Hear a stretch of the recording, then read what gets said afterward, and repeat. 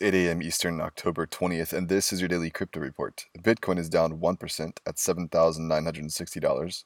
XRP is down 3% at 28 cents, and Ethereum is down 1% at $171.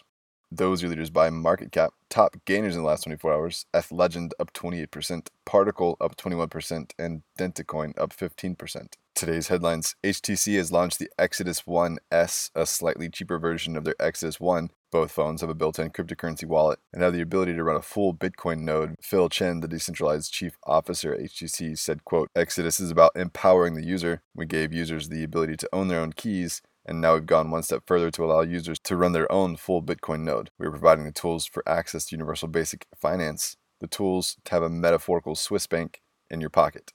In other phone news, AT&T has been named as a defendant in a legal battle in California that alleges an AT&T employee colluded with outsiders to facilitate SIM swapping of the victim's phone number, resulting in more than $1 million in crypto losses. The complaint details that, quote, "On at least 4 occasions between May 16, 2018 and May 18, 2019, AT&T employees obtained unauthorized access to a Mr. Shapiro's AT&T wireless account. They viewed his confidential and proprietary personal information, and they transferred control of his account to a phone controlled by third-party hackers in exchange for money. This is what resulted in the $1.8 million loss." Shapiro is suing for an alleged violation of the Federal Communications Act for failing to protect confidentiality of his account information, an alleged violation of the California State Unfair Business Practice Statute, as well as a violation of the California State Constitution's right to privacy, 2 negligence claims, a violation of California Consumer Legal Remedies Act, and a violation of the Federal Consumer Fraud and Abuse Act. It's quite a list, and he seeks actual and punitive damages as well as injunctive relief.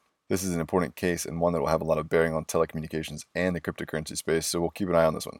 And finally, Circle is spinning Poloniex out into its own entity. They just acquired Poloniex last year for about $400 million, but are now spending another $100 million to develop the new exchange platform that will not serve U.S. customers.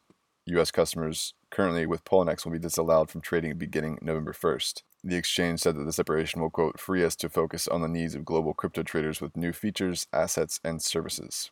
Well, those are the leading headlines today. Visit us at dailycryptoreport.io for sources and links. Find us on social media, add us to your Alexa Flash briefing, and listen to us everywhere else you podcast under Daily Crypto Report.